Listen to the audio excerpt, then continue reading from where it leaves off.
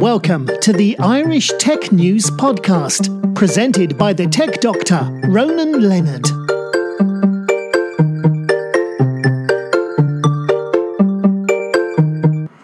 Hi, welcome to this Irish Tech News Podcast. Today we're talking with Paul Sweeney, the EVP Product of Webio. How's it, Paul? Yeah, that's me.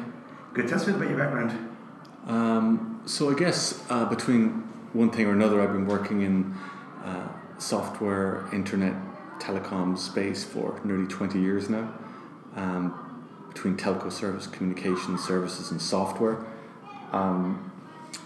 Both sides of the fence, sometimes working investments, sometimes on advisory, and a couple of times now on startup. So I would consider myself pretty much a startup guy at this stage. Still learning all my own lessons over and over again, and hopefully working and helping some other companies succeed as well by being a strategic advisor to them. So I get to work with a lot of different companies, see what they're doing, hopefully bring some of what I've learned to them and what I've learned from them back to myself. I guess basically when you said you're a startup guy, it means you're always willing to learn anything, because I know that for a fact that every day I'm learning something new. I don't think I'm finished learning. It's a good attitude. I used to be in the academic background, so research and learning is kind of in my DNA. It can be actually a bit annoying because I kind of look for the root cause of everything and the proof and empirical research, and it's usually pretty poor out there when you start digging into what people think is true and you start looking at the research. It's a lot of stuff is fairly not very proven, so it can be a bit annoying. Yeah, Donald Trump says it's all fake news. Yeah, it's but you know, even things like when I was doing my own masters, it was in Toyota manufacturing systems and lean manufacturing. So that was all about the lean systems back in the 80s and 90s in the car industry. And so you're seeing this now in the software industry, where you've got lean manufacturing now becomes lean startup. Kanban stuff. And yeah, right. So work in progress, no holding stock, building to demand. They're all pull systems in Toyota. And so you're seeing that kind of ethos brought into the software industry. And it's like it was invented here. It wasn't, it's been around for a long time. So, but it is still interesting to see how various companies use lean manufacturing or lean production or lean startup to various extents. So some people are quite fanatical about it. Yeah. Some people ignore it altogether. It's probably some balance in the middle about what's the healthy way to implement that. I guess basically a lot of health stuff will be like going open source in a way, because that way, if once something else breaks down, you can easily find help in it on these different forums, or you can put something else to fill the plug. Well, that's another interesting question where you're going from in a lean manufacturing, you're going from the idea of a lean chain to a lean web. Yeah. So, instead of having one supplier, two suppliers, you might have a pool of suppliers that you can pull from if different things happen. And thinking in terms of competitive webs is probably something that we could do in a little bit more of a structured way. In our world of conversational technologies, we've seen just this explosion of like really deep softwares and data sets that become open sourced really early in the evolution of the business. And around 2016-17, a whole bunch of tools just became available. And these are like really big, like $1 billion tools. And so like I just remember like this is it's like the idea that I'm kind of thinking of it in these terms, like we see all these Alexas everywhere and in every house, and penetration rates are huge. And I'm thinking of it almost like it's either going to be like the railroad or it's going to be like British water filters. Yeah. It's like going to be, we had it, but we didn't really do that much. Or it's going to be actually kind of changed everything, because once the railroad came, then all these other things happened. Yeah. And so I think it's useful to think about it as kind of conversational infrastructure. And what we're moving towards now is, well, okay, the infrastructure is pretty good. What next? Like what happens, what changes now that we have the railroad in town kind of? Like we mentioned earlier, Kanban, when I was back in college years ago doing a business administration course, I remember a lecturer was telling us, he said that what Kanban was, and also that in France, 600 period ago, they had the same thing, but they had two suppliers. So if one supplier broke down, so nowadays when you use an open source, you know that if one supplier's software doesn't do it, you can get another one that does the same job pretty easily and quickly as well. Well, so this is one of the so everything changes so quickly. One of our theories at Webio is that you need conversation middleware to kind of abstract you away from those changes. So you might have one software doing text recognition or voice recognition or something like that, and maybe another one comes along that's better and gives you 5% more. You've got to be able to kind of roll one back and roll the next one in without disrupting everything. And so we think that there's a kind of a position out there for helping enterprises deliver these conversational interactions, given that they're going to be connected to all these other softwares and systems and people. How do you manage all that? Like, how do you bring them in, roll them off, control them, govern them, keep them all secure? That's what we're doing for them. Well, I guess it was cloud-based, it's easier because he doesn't know what OS you're using because it's on the cloud. So if you've got an older machine, it'll work fine, and a new machine will work fine as well. Well, that's an interesting thing. Is back in 2000, myself and a colleague, we were. I was in a telco at that time, and I was in a conversation with a colleague of mine, and I got to see some early ASPs, application service providers, and their 3-tier architecture, and it was all kind of, wow, this is really going to be interesting stuff. But we had been working in consulting companies as well for a while, and vendors, and we said, when you look at it, companies spend a long time evaluating a software vendor. Then they have to buy this complicated license. Then they have to get it all installed on their servers, on premise. Then they have to get training. Then they have to get retraining to figure out how the implementation success and all the rest. So actually, the success of any particular software implementation was actually pretty poor. They were pretty poor at delivering results. So when we saw hosted services, it wasn't the fact that it was just a hosted service. There was all this other stuff going on around it, like the training and the length of time it took to bring in, and all the other costs associated with implementing software. So we were pretty sure that the fundamental economics of on-demand cloud-based software would win. Now, I think it was 2017 where it was pretty much done that all contact center software now is pretty much in the cloud. I mean, it was if you're going to upgrade your dialer or whatever, it was all cloud-based. And when we were starting to talk to customers around 2003 with that kind of vision, it was just, it's never going to happen. That will never happen, ever. So I'm kind of used to hearing people saying something is never going to happen. And then, 10 years later, well, maybe it looks like it's actually useful in some instances. And then 15 years later, it's just the thing. It's everywhere. And so I think we're a little bit like that in the conversational technology space, where people kind of go, it's interesting, it's maybe niche case, but it's never going to happen. And what's astonished me is the pace at which it has happened.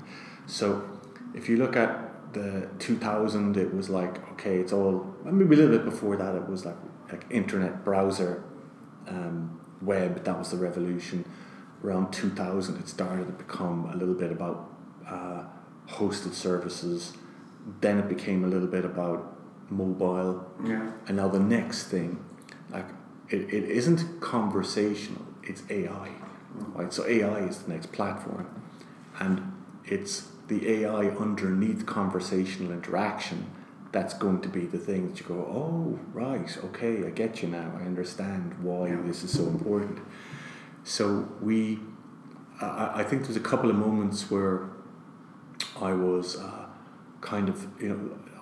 those startup pitches where someone stands up and says, I was doing this and I saw this and I couldn't do this and therefore I started a company to solve that problem. Right? That's the regular narrative. There isn't a moment like that with us. There's a number of moments where you kind of go, oh, and then you kind of it clicks together. And one of those for me was I was getting a Halo cab from Blackrock into town, which is into the station here in Dublin, and I used to get that a lot. Yeah. And it was very useful for me because there's no ATM around, so I could pay with the app. I knew exactly when the car was coming, so I could finish up a meeting and get down there to get the cab. It was just so useful. And I was always asking the drivers, like, what's it like from your side and how does it work from your side? I was just fascinated by it. But one day I didn't get the app. I flagged a cab down, and I got a cab ride into Dublin where the cab was filthy. The guy drove me all sorts of ways into town, and that he wasn't explaining why we were going there. Quite freely making racist, sexist comments all the way through. Got to the end, making out the change was a nightmare, and then getting a receipt and all the rest of the nightmare. I got out of that cab at Houston Station and I went, wow, that was just terrible. But what it absolutely crystallized for me was that all companies were going to have to create experiences like the Halo cab experience. And if companies weren't able to do that, they were just not going to be at the races. And it just kind of, it's not just technology, but the technology was like a container for an experience. You as the cab driver were really well behaved. I as the customer was really well behaved. We were rating each other. Other services were payment were being conducted outside of that immediate one-to-one relationship in the cab. And it was just a much better experience. And so the second thing that happened was I was reading an article on Chris Messina, the 2016 the year of conversational messaging, I think it was, or conversational commerce, on Medium. And he was the head of UX at Uber at the time. And so the example they had was, hey, you and I are in a conversation over Facebook Messenger. We say, hey, it'd be great to meet up for a pint or something. The messenger says, well, you're in Blackrock and you're on the other side of town. For these two guys to meet up to have a pint, they have to get a cab. Yeah. So let's insert a message into the conversation. Do you want to get an Uber? And I went, so instead of having an app, I could call the service from within my conversation. And I went, that makes a lot of sense.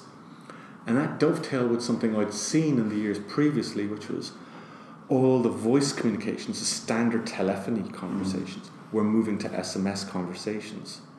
Because SMS conversations was just a great way to get things done. SMS someone, I'll be there at 3:00, right? Do that en masse for a hospital, or do that en masse for a delivery service. Yeah. Your payment is due in 2 days. Do it en masse, rather than phoning everybody up the whole time. And what we saw was the results of those SMS conversations were on par with the much more expensive voice conversations. So we kind of drew a line and said, actually, messaging conversations are going to be really powerful and going to change a lot of customer service, because we've seen it already.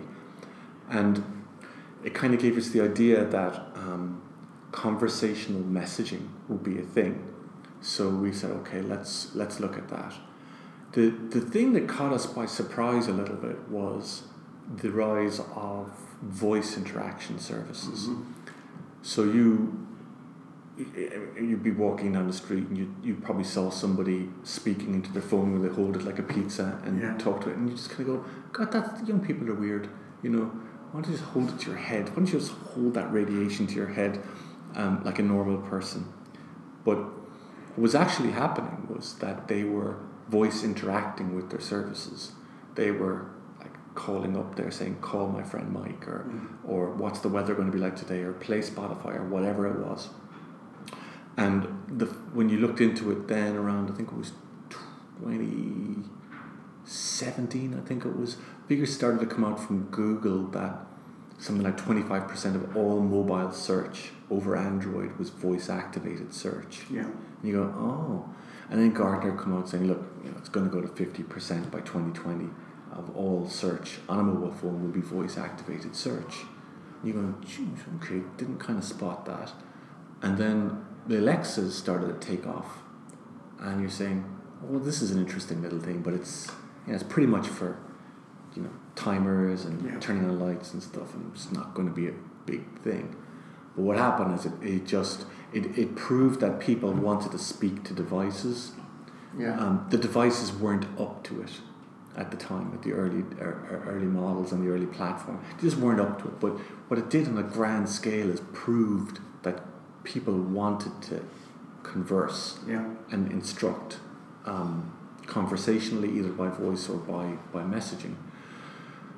So with that, we kind of went, all right, that's it's going to be not just messaging, it'll also be voice. And then you look at it again and you say, well, what's happening with your messaging? Well, messaging's also tying to your phone, and you're taking pictures of things and attaching it to your messaging. And then you're looking at things like Snap and camera first interactions. Yeah. And where you open your phone and you point it at something in the world and it's recognized. And not only is it recognized, but the state of it has some sort of a status, like available, not available, for purchase, not for purchase, rentable, not rentable. Yeah. And that's just by pointing a camera at the world. So what's actually happening is AI is getting ears, eyes, and arms. Right? It's getting vision, it's getting sound, it's getting touch from robots. Yeah. And in various environments, that's showing up as like you could be in a warehouse and you'd say, where is item 4907? And it goes, oh, it's in aisle 2, shelf 4. And you go, oh, great. And off you go and you pick it up. Right? So you didn't have to go do a log on to your system, do a typing search, get a visual presentation back to you. And the next layer on that is, of course, if it's complicated, like way to get there, just hold up your device, open your camera, and it'll automatically open your camera and go, it's this way. Yeah. And there's an arrow pointing towards it, or pointing to the exact... Like AR stuff. Like AR, right? So when we talk about conversational, it's easy to get waylaid into kind of our own little rabbit holes around like, oh, it's Alexa, or it's Google Home, or it's whatever. It isn't. They're kind of endpoints, but behind these devices are digital assistants. So the real thing that's going on is we are engaging through digital assistants to services, and the move to that digital assistant is being kind of discreet. Like if you've ever been in Google Gmail and you're looking at your smart pane response and it goes, hey, I'll be there in no time. Great, looking forward to seeing you. Yeah. And you just press send and they've auto-inserted that response for you. That's like an intelligent assistant in your email. Yeah. You might go, it's just smart reply. Sure, but it's smart reply that everyone's used to using. I guess if it knows who you're talking to, it'll then know what answer to give. Yeah. So if you've been talking to for ages, say to your wife, your girlfriend, and everything else, and it knows at the end to add the actions or add some, it knows what you're going to do, what you're going to do. Well, yeah, right. So ultimately, it becomes deeply personalised. Yeah. Now, it raises a ton of issues, obviously, later, but you'll see in the latest Google Pixel 4 ad, it's like a preview of the next Pixel phone, and it's unlocked. You hold it up, it's unlocked by your face, and then you just make gestures to move the phone, so you don't actually touch the screen at all. And you're going, oh wow. So you look at that and you go to your earbuds and you go, okay, so I don't have to touch the phone anymore. Actually, I don't know if you've noticed, but something that's been really I've been paying attention to is how people feel about their phones. Like, how do you feel about your smartphone? You kind of feel a little resentful of it. Like, you don't love it. you kind of find it useful at times, but you're kind of annoyed that you're looking at it. And it's not just me, right? It's a general kind of peak screen thing. It's like when we look at our phone for the time, we get distracted by the notification, and then we chase down a rabbit hole to see who liked my Instagram or, what messages are in my email, and I look up again and 15 minutes have gone. Like, there are 15 minutes I wanted to do something in, or read a book in, or just be at peace somewhere. So I think that the emotional relationship to our phone is going to change. We don't want to look at it the whole time, but maybe we would appreciate the odd being able to instruct it and say, look, play my music for 20 minutes and then turn off the phone. That's a simple instruction. But I think our relationship with the phone is changing now from just pure phone to the phone, the earbuds, the screens around us, and the devices, the smart devices around us. I think it's becoming more a constellation of things, and maybe the phone isn't going to be the center of that relationship forever. I mean, they're trying to keep it the center of everything because it's hugely profitable for some of the device manufacturers, but there's no technical reason why your digital assistant, if you've got a Samsung TV, there is a Alexa or Google Home assistant embedded in that. And you're going to turn around and say, well, play Die Hard. And it'll figure out, okay, it's play Die Hard on that screen because we're in this room. It's going to figure out, well, we've got an Amazon subscription, so is it on Amazon? Yes, it is. Play it from Amazon Prime. Or does he have any other services? Yes, okay, so he's got Netflix. So when he asks for digital media, he usually wants Netflix. So try Netflix. And again, it's just like most technologies that are consumer side, it's convenience. It's like, how convenient is this? And does it make our experience better? And that's where the focus of all this stuff is. It's when you look at why are companies implementing AI, mostly it's for better customer experience. Yeah, we should maybe Demon Seed. We should maybe Demon Seed. I didn't know.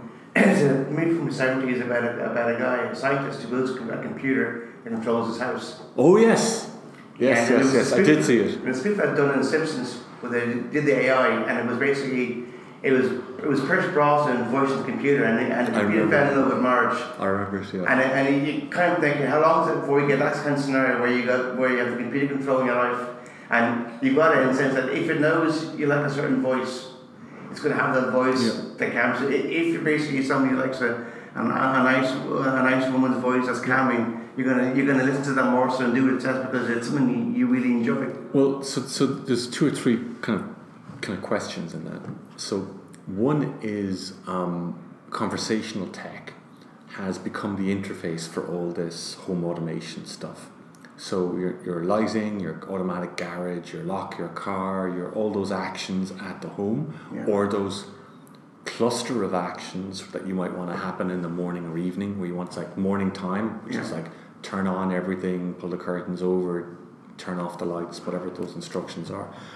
So it's still conversationally driven, but it's like an interface to that platform that's in your house, and that is what it is. It's a home automation platform.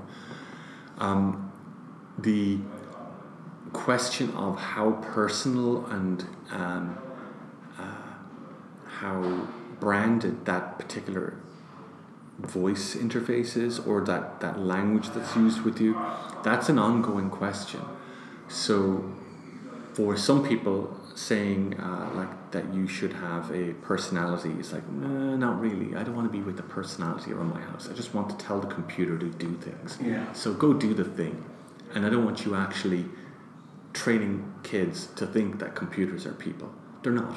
They're instruction sets. So don't be polite to your computer. It's don't be rude and play act like drama with your device, but it's still a computer. Don't personalize it. That's one stream of thought. The other is that there's a famous New York Times article, I think, where it says New York or Alexa made my child an asshole because they never had to say please and thank you to the device to get it, and now the kid is doing the same thing in shops and stuff like that, right?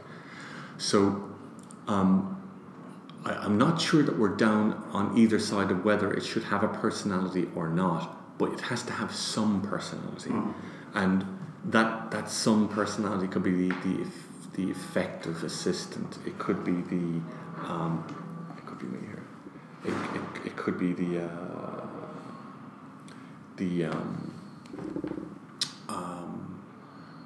effective assistant. It could be the quiet person reminding you to do things. It could be the standard branded Alexa or Google voice, or it could be a personalized carer voice, something that makes you feel something, that you're minded, that there's somebody with you. But I think that designers, one of the things that we found over the last couple of years, and I'll drift in a little bit to talking about ConverCon, is we found that people and projects succeed as much because of the design as the technology. And so when we were starting ConverCon a few years ago as Webio, we said, when you look at Dublin, there's all the platform players. So you've got Google, Facebook, Oracle, Microsoft, all the big platform players. You've got vendors that sit on top and depend on those platforms. So companies like Intercom, Swerve, Webio, we sit on top of those or use the services of those platforms. You've some pretty big and medium-sized design companies. So you've got Accenture Fjord and IBM with these huge design capabilities like Accenture at the dock.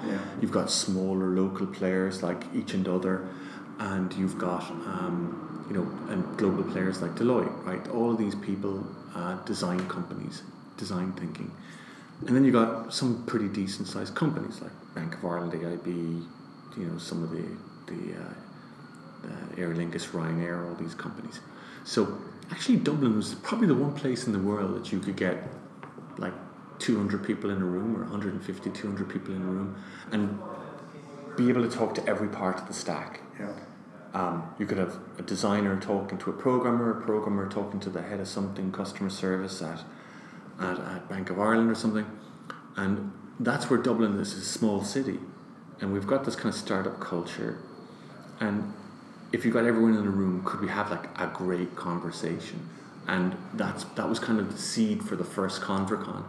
And it was a really tremendous success. And we had it again the year after with Microsoft as the sponsor, and they hosted us out in their new facility in Sandyford. And we took the theme last year of AI and privacy and ethics, data ethics and AI ethics as one of our core themes. And I think we're a little ahead of everything that happened subsequently on that theme. But what we wanted to do was to bring everyone in the room, and the designers maybe didn't always understand what was happening in development and AI. Like, if you could say to the designer, look, all these possibilities out there, like, vision systems that can see and recognize objects, like, what would you do? What would you do if you knew you could do that? How would you redesign your service? And then, like, developers really didn't understand how important design was. So I've quite senior people saying, I actually did not know, like, the design of conversations. It's different than just copy. It's different than just graphic copy for a print ad or something like that, and different than just video. So I think we did a service that year by bringing a lot of attention to the agencies in particular, saying, we need different types of people. And we also wanted to make sure that people in, like, digital transformation kind of roles understood that this AI and conversational tech was actually going to change a lot of things in customer service and might change a lot of things in marketing. And if they got in there now, they could start, like, piloting and hiring and figuring things out. And what we found was that I thought I was going to be like John the Baptist, bringing the good news to all the the people. They already knew. They were all on top of it. They had their own innovation teams going. They were all spinning up their own little teams. what I think is sometimes surprising is like everybody's getting information from so many sources and so many places and so many like YouTube and Silicon Valley's global, right? You can plug in anywhere you want if you want. So like as a vendor, you're not really coming with like hugely new news to people a lot of the time. You're just coming in as part of this trend towards this thing. So with all the companies I contacted, they like 90% of them had a team working on conversational tech. What they didn't have is an understanding of everybody else that was working in this area and what was working and not working. So a lot of the projects actually never made it from made it from the factory floor to or never made it to the factory floor from the innovation lab. So there was a big problem getting things from the lab to the factory floor. And the only way of like overcoming that is just a tighter knit community of people who share what's working and not working in conversational tech. And so that worked out very nicely. Yeah, I've seen over years, like I remember about 10 years ago when we started to see basically if you wanted to get something, you go onto a website and there'd be somebody that could talk to you in live chat. Yeah. And then that's now progressed that before that you go through a pre-questionnaire. Yeah. And what answer it gives you tells you where to go. Now it might actually force you to go to a certain web page to give the answer, or you'll talk to somebody in real chat. But what it does is it makes sure you're talking to the right person. Well, see, that's a great example of where everyone's probably using conversational interaction already. They just don't recognize it as such. Yeah. So what's new? It's web chat. It's like, hey, we've had web chat for ages, but like web chat that works this well is different. So saying something like getting on a web chat and going, what's the next train to Dublin? And you're on like say Irish Rail or something, and it goes, well, okay, hello. Who are you? Where are you? What kind of train to Dublin? It has a bunch of questions, right? The trick is to get to that initial first response as seamlessly as possible. Like, hey, Paul, hey, I know who you are. I'm in Limerick. Okay, you've got that piece of data. The next host is probably, let's do a lookup. What does he do? He gets the train from Limerick to Dublin. Okay, so it's 95%. It's probably, like, if a question is coming up, it's what is the next train to? It's at like an hour's time, say. And so, oh, Paul, how you doing? Are you looking for the next train time to Dublin? I go, I am. It's like it's 3:30. 3:30. Would you like to book a C 33C or 33A on that train? And I go, yes. Great, that's booked for you now. Look forward to seeing you. You go, oh, great. Off I go. Now just go and get a cab. Say, hey, get a cab as I normally get a cab. And I'm off I go. And you're thinking to yourself, oh man, if it was that easy, wouldn't I just love it? Well, cookies can be changed now. So years ago when you got a cookie, you remember who you were, but if you go on these web chats, the cookie will actually log in, knows who you are from that you were here before, and knows basically past 10 times over here you're booking train from Houston to somewhere else, like Limerick or Galway. He knows where you're going. So it says, last time you booked this train, are you going to book that train again? And the last time you booked a train at this time, does that time suit, or would you like an earlier or later time? Well, so just doing that well. Yeah. And you go, well, I mean, I book a lot of trains and a lot of cabs. And so what's happening in that world, is you're seeing it now with Uber, is we're seeing mobility as a service, and so a conversational interface to all mobility platforms. So when I'm booking in, I do still tend to absolutely honestly pick up the phone and ring the cab company because I want it there at 9 a.m. and I want to be sure of it and all the rest of it. But there's no reason why I wouldn't just go to like the Halo app, or I don't use Uber too much, but go to the Halo app, book a cab. Yeah. Now, if I could just go, okay, I need to book, what's the first thing? First thing is book the train, make sure I get the train. Yeah. Okay, so I booked the train and I've done that. So train's at 9. So I probably want to get a cab for say 8:30. So I go at Halo, can I get a cab for 9? And I go for 8:30, sorry. And it goes, sure, that's booked for you now. And what else would I want to do? I might want to book a cab on the other side. Hey, can I get a different cab for 10:15, like when I arrive in Dublin? So okay. So what I'm doing is I'm in the one conversation, I'm on the one journey, I have one plan, and I can review and change that as I'm in. So what if I miss the cab? What if I change my mind? How do I change my whole journey later on? Or train gets delayed. Or if your train gets delayed. Yeah, or your train gets delayed, or the cab gets a puncture, or whatever. So what's happening is now as I am a terrible traveller. Like I am just terrible. I'm bad at directions. I'm bad at remembering my details. I mean, I'm just the worst. But I'm pretty good at understanding why this stuff will be of assistance to you. So, like, if you say, like, if an assistant knows that I'm booking a cab for, say, 8:30 to be at a train station at 9, but it goes, this is actually heavy traffic time of year. That's not really good. Like that's not. It might say, you might think of booking that a little earlier because traffic is heavy at this time of the year. Now, thank you, right? And I book it a little earlier. Or I'm arriving at an airport, and it tells me, your flight is still Terminal 2, Gate 10, and everything's on time. And the ETA from here to the gate is 30 minutes. It's going to take us 30 minutes to walk from here, get through security, and get to that gate. And I go, okay, so I've got plenty of time. And that might sound a little crazy to you, like, that's a little far-fetched, but that's exactly what Heathrow Airport wants to do. They want to make it so that you get these alerts integrated into your journey and you know how long it's going to take you, you know what gate you're supposed to be at, and it's because they want to make it a great experience to be at the airport. I guess you're updating the long term. If you're getting one experiences and you're on a train, cookie's always on. So if you know the train's going to be delayed, the cookie might then decide to alert your cab company. Yeah, absolutely. And tell you, absolutely. Paul's cab has been delayed, his train's been delayed, and it will update you ETAs of when we think he's going to arrive. Right, exactly.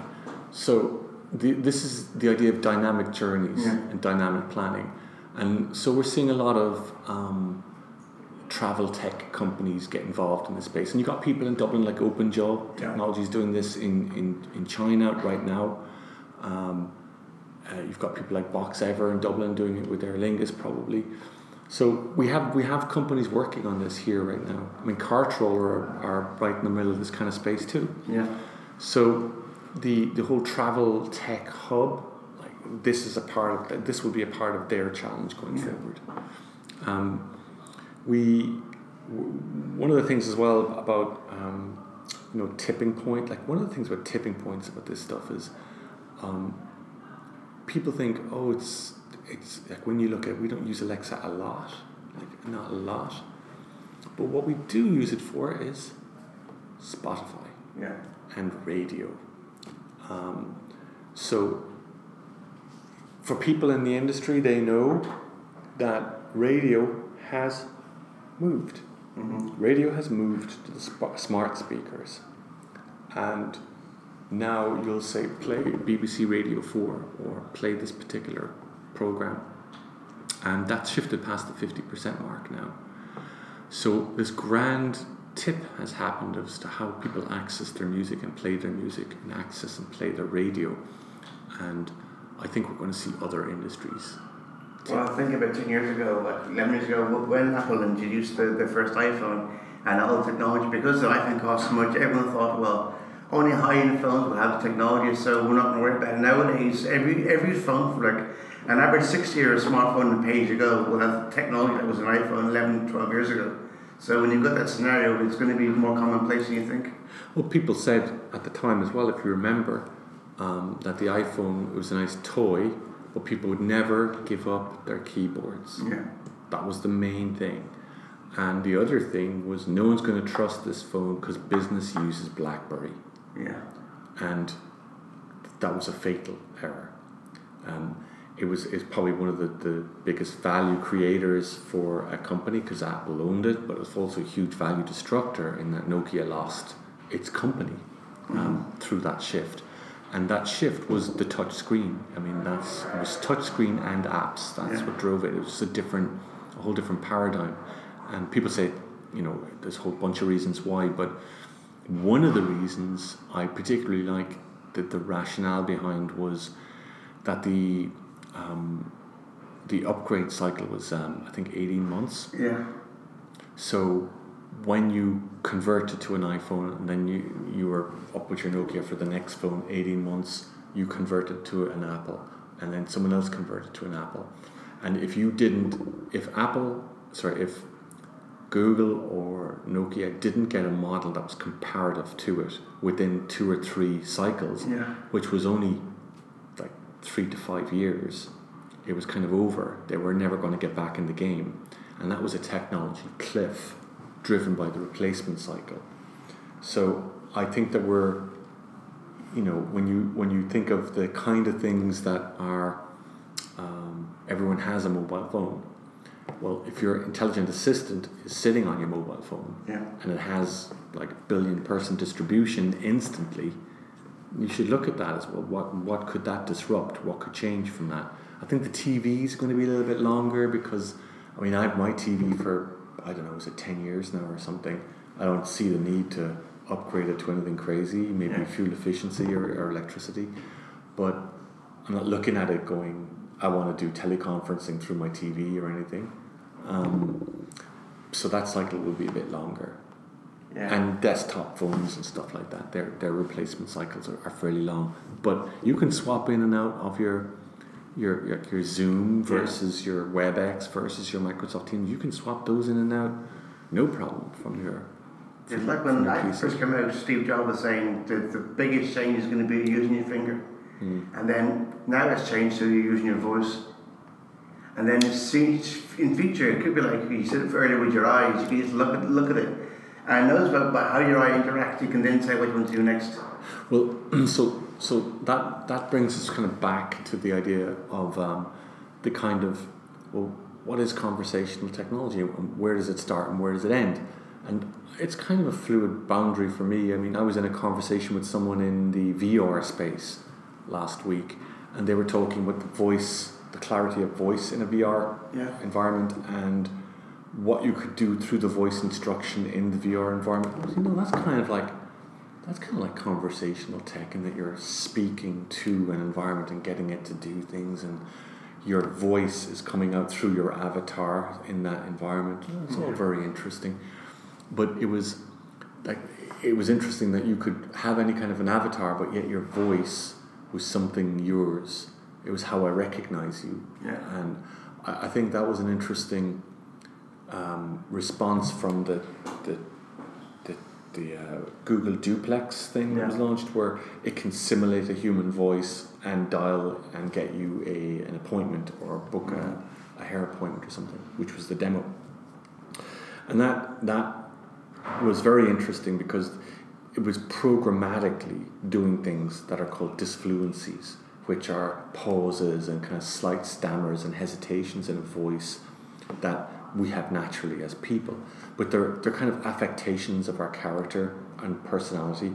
And if the software kind of recognizes, oh, Paul hesitates slightly here, and he kind of raises his voice kind of a bit there, and he drags that vowel sound out a little bit more, and then it can mimic me in some way. That's kind of an interesting thing, because it's saying, well, if a machine speaks like you, how do you feel about that? You don't actually feel great about it, because you are you. Your sense of identity and who you are is kind of embedded in that idea that you are who you are, the person speaking. Yeah. And so I think that the kind of backlash to that Google Duplex wasn't just the fact that it was so smart sounding that it sounded. I think people went, oh, hold a second, like, where does this stop? Like, when does it, like, when I've got to, as a person, understand that I'm speaking to another person, and if I feel that I'm in danger of being speaking to a robot and not know it, I feel very foolish. Mm-hmm. And I think that's tied in this year with the theme of deep fakes and deepfake video, and people going, that could be problematic if you don't know that isn't about, Obama saying these things about Trump, that's just made up, then that could be deeply disturbing. But what if it was you? What if someone got your data and was able to create a persona and have you say stuff on YouTube that was offensive or vile? You'd feel, oh, that wasn't me. But damage is done, right? People think it was you. So I think there's still some questions to be ironed out around how this stuff works. Well, last week, but 2 weeks ago, I got hacked. Well, with Facebook, somebody cloned my account. Oh wow! And my friends. And the thing is, when I'm on Facebook, to me, what it does is every time you post something, it's determining your personality, and then it targets ads or things towards you. So I'm always posting jokes on there, and no one knows, and the jokes can be very clean and very dirty. So therefore, I can't tell what kind of person I am. Someone said, we knew it wasn't you, because it asked the messenger to be a friend, but we knew it wasn't you, because I had none of your corny crap jokes. Right. So in other words, unless the voice thing can determine that every 2 minutes you're going to tell somebody a crap joke, they'll know it's not you. Well, there's everything is a personality, and everything is a data point. And so even I like this one where even if you download a Tor browser for anonymous browsing, the fact that you are the kind of person to download a Tor browser tells someone that you might be someone worth watching. Right? The fact that you don't carry your phone with you but went away and left your phone at home says to somebody, why is he leaving his phone at home? Is he worried that he's been tracked? If he is, then that's someone we should track. Right? So every data point now has information potential from it, even the fact that you've not done something. So I think that for us, what we wanted to do here was kind of get a bunch of people in Dublin in the academic areas, like we have the Adapt Centre and Trinity and UCD, into a room with people who are like big vendors and have like a lot of technology, and get a lot of creative people in the room, and just make people aware that other people are here, get them into face-to-face conversations, and try and stimulate some relationships. What we found last year was a lot of companies didn't know that we had that many postgrads in Ireland working in like conversational technologies and related stuff. So we had a bunch of them, a bunch of the postgrads come to it, and then the postgrads were kind of going, oh, there's a bunch of companies actually using our stuff or stuff that we're like working day in, day out. There's actually, an outcome to what we do. There's a connection, and that was very motivating for them. So, the companies could end up hiring those postgrads. Those postgrads could be getting ideas to start their own companies. You don't really know how that's going to work out. But I'm hoping that people meet other people there who can share the challenges that they've gone through, and say, look, don't waste 6 months of your time doing that. I've done that already. Go this direction, or check this technology against that, and that's a part of what we're doing this year. Is we're going to bring some open source technologies to this. So we're going to have the people from Raza. They do open source. They're a major open source conversations player in the world, and they're going to run workshops on how to build your own conversational AI using open source software. We're very much hoping to run a session with Google and hopefully Accenture and TSSG down in Waterford to help design conversations around an old person's home. Where how would you help people? Like, how can you actually use technology for good? It's not just about selling one more apple, one more cab ride. It's how can people's lives be made better? And like I'm older now, but my dad is 85. He's not able to see the phone anymore. So he's just being able to voice activate a phone, being able to have a phone tell you who's calling, being able to tell Alexa to play BBC Radio or opera or whatever. is enormously freeing for him. And when I speak to people who have parents of that 80 and above age, they go, it's just been like a real life changer for them. Yeah. And it's often for people whose highest technology in their house is SMS. Like, they're used to getting SMS because of their grandchildren, right? Yeah. That's where they first got into that. But they've jumped straight into voice because you just learn how to do it with talking, and they get the hang of it pretty quickly. And I guess if you hear a voice, you're more reassured than seeing a text. Well, that's a great point. One of the examples I was entranced by last year was from Amazon, where they were talking about another experiment they'd run in another assisted living community, where when this person was leaving their home and they said, like, Alexa, lock up, and all the windows would be locked, all the doors would be locked, and they could close the front door and it would be locked, and it's like a sense of relief. Yeah. They haven't forgotten anything. I didn't forget to close it. Turned off. Right.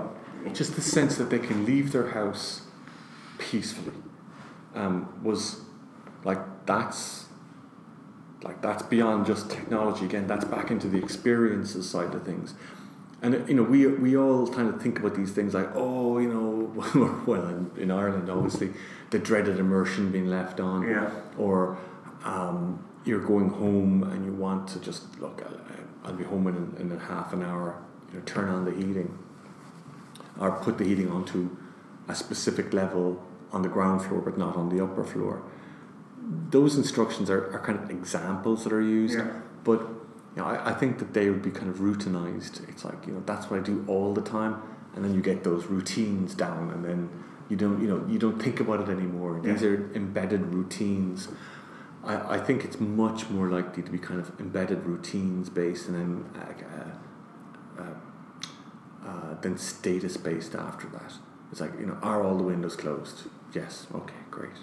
Like, it's not close all the windows and then they automatically close. Yeah. I think statuses of things are really important. Is there anything else I would say about all that? I'd say that there's kind of three areas of the conversational tech that I kind of look at, which is, I kind of think about the main center of it is in our market is conversational tech in the contact center and customer service business, and that's, I think, something like, what's the number? 25% of customer service organizations will have conversational tech in place by the end of 2018 or something like that. Yeah, well, that's pretty impressive, because I think as technology becomes cheaper, people can afford it more. It's not the cost of the technology. It's not really the cost of it. It's getting it in. But for cost, I don't mean money. I also mean the fact that the cost of, when you install something, you don't spend hours trying to install something on your server and then make sure it works, because it's more now cloud based. It's easy to set it up and have it running and train staff without having to worry about days being lost. Oh yeah. That's kind of like standard operating procedure these days, that it's cloud based. There is a challenge with getting it to work, and making sure it continues to work. Like, it isn't magic. You've got to look at how it's working and how the conversations are turning over, and what words are being picked up or not being picked up, and it's like anything. You've got to pay attention to it, or it's not going to get any better. And it's not magic. You've got to pay attention to it. So there is some of that. But it is the mainstay of when you see, we're very committed to AI moving forward. The actual center of the kind of AI implementations that these kind of companies are implementing is in customer service. That's where they're spending their time. It's something like 46% of the value of all the AI being put into companies is in this kind of an area. So it's a large chunk, but that's going to go down a little bit over the next couple of years as AI kind of picks up in the rest of the business. I would say to give you some sort of an assessment of the volume of interactions between people on Facebook Messenger and companies. So you might go, that's something that will probably happen. It's 20 billion messages a month today between companies and customers on Facebook Messenger, and growing. And that's a phenomenal number.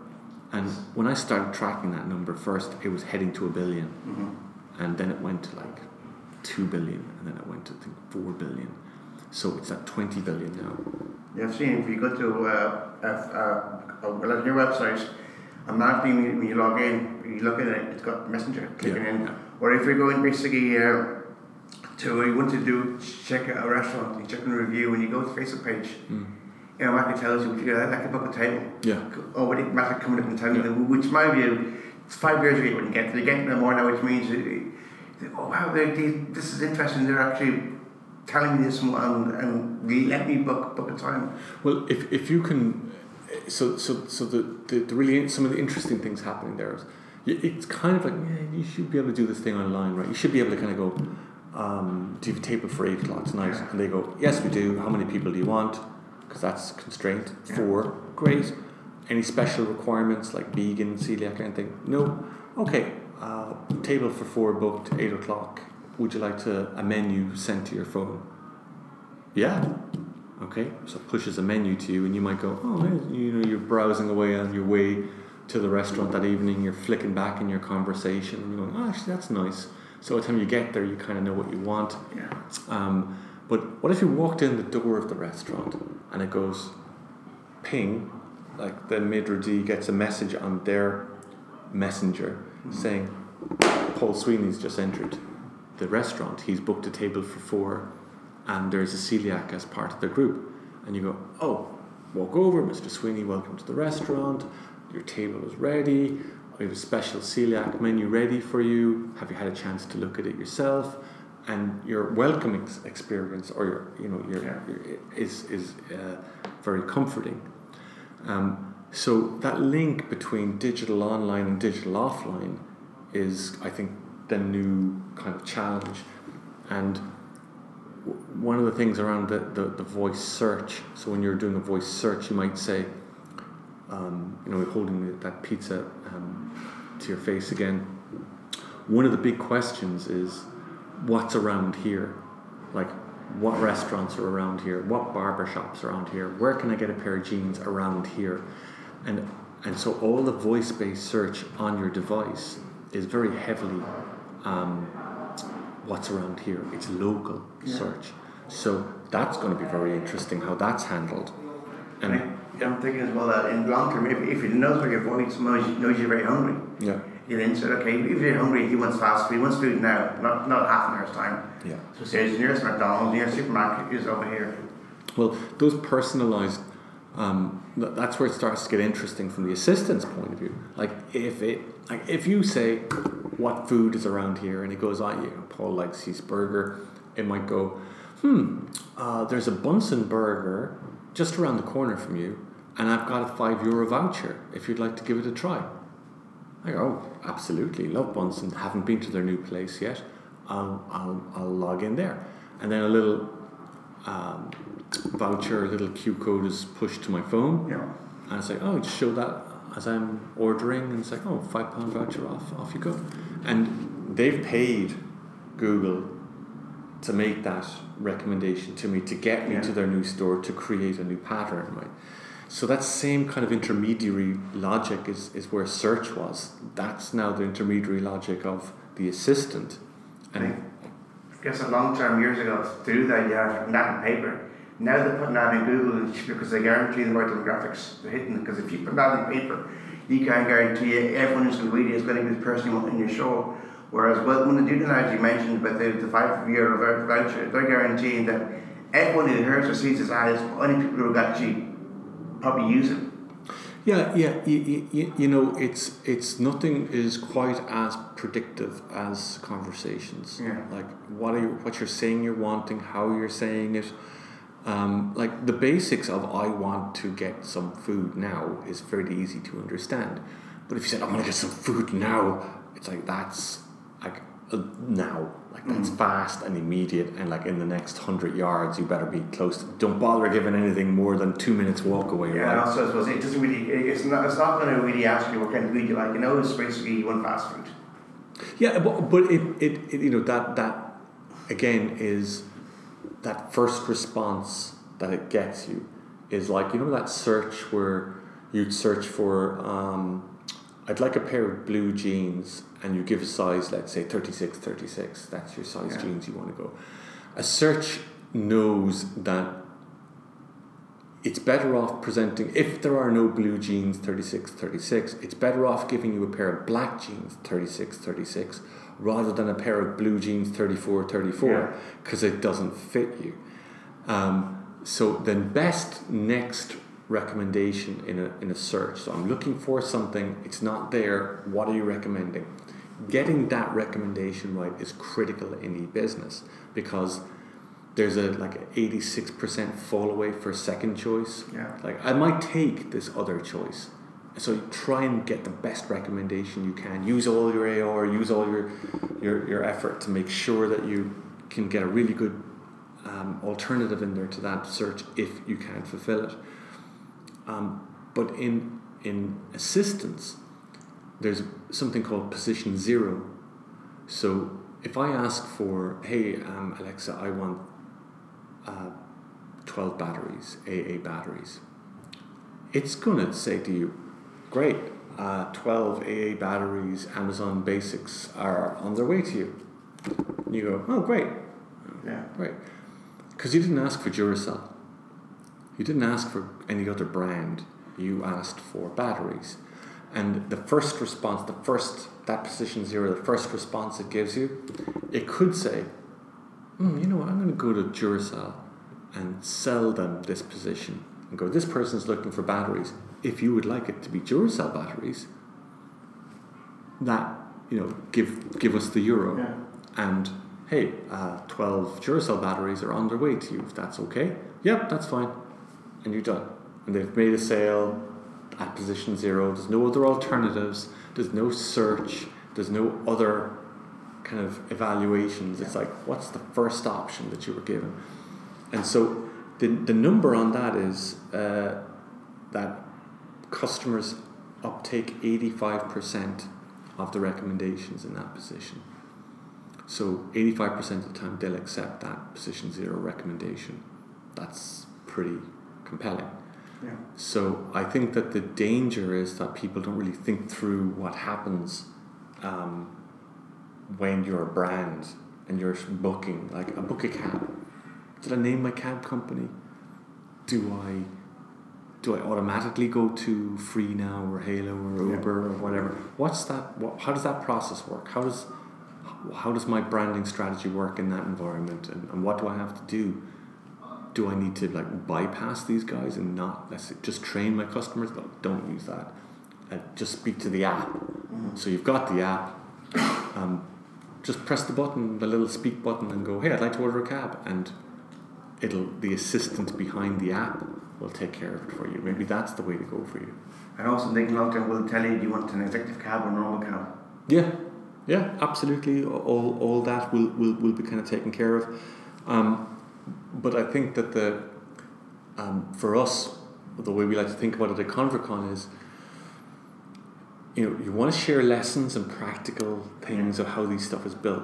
But I think you also need to have your head stretched and say, look, if this stuff works, what changes? I consider it like the light bulb moment in.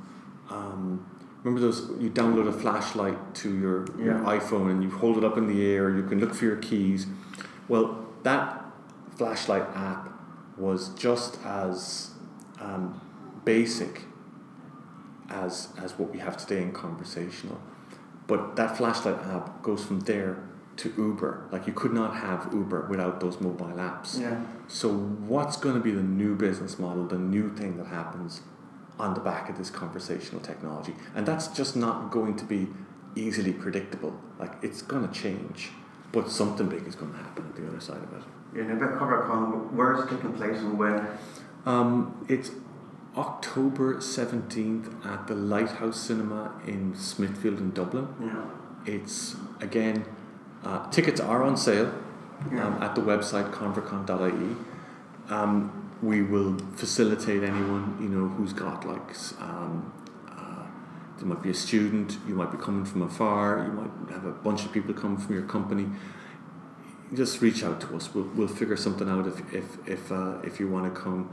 It is limited to X amount of people in the room, so I'm actively recruiting great people for the room, because an outcome for me is great conversations. It's been the feedback we have the last couple of years was it's just a great intimate event, and you get to meet a bunch of people that you may not have before. Mm-hmm. And I know for myself, when I go to conferences where thousands of people, I don't meet anybody. You're just wandering around looking at stands and standing in the back of some presentation, but you don't actually get to meet anybody. I want people to meet people like a digital consultant or a designer or someone who specializes in voice design and they're crazy mad about it, and you sit talking to them for 15-20 minutes and you go, God, geez, I learned a ton of stuff there, and I'm going to go away and read a ton more. I guess basically you want to come when they come to the event, you want to walk away and make new contacts that are going to suit them. And I've been to events before where you meet people, you meet top cards, but somebody you're never going to see again because there's not really anyone that's interested to you at all. Yeah, and so that's why it's a tight event. It's conversational technologies and AI. It's tight on that topic. We've had some we do have world-class speakers coming, so keep your eye on the site for that. But we have senior people coming from America, from Europe, from the UK, to deliver both workshops and talks for us.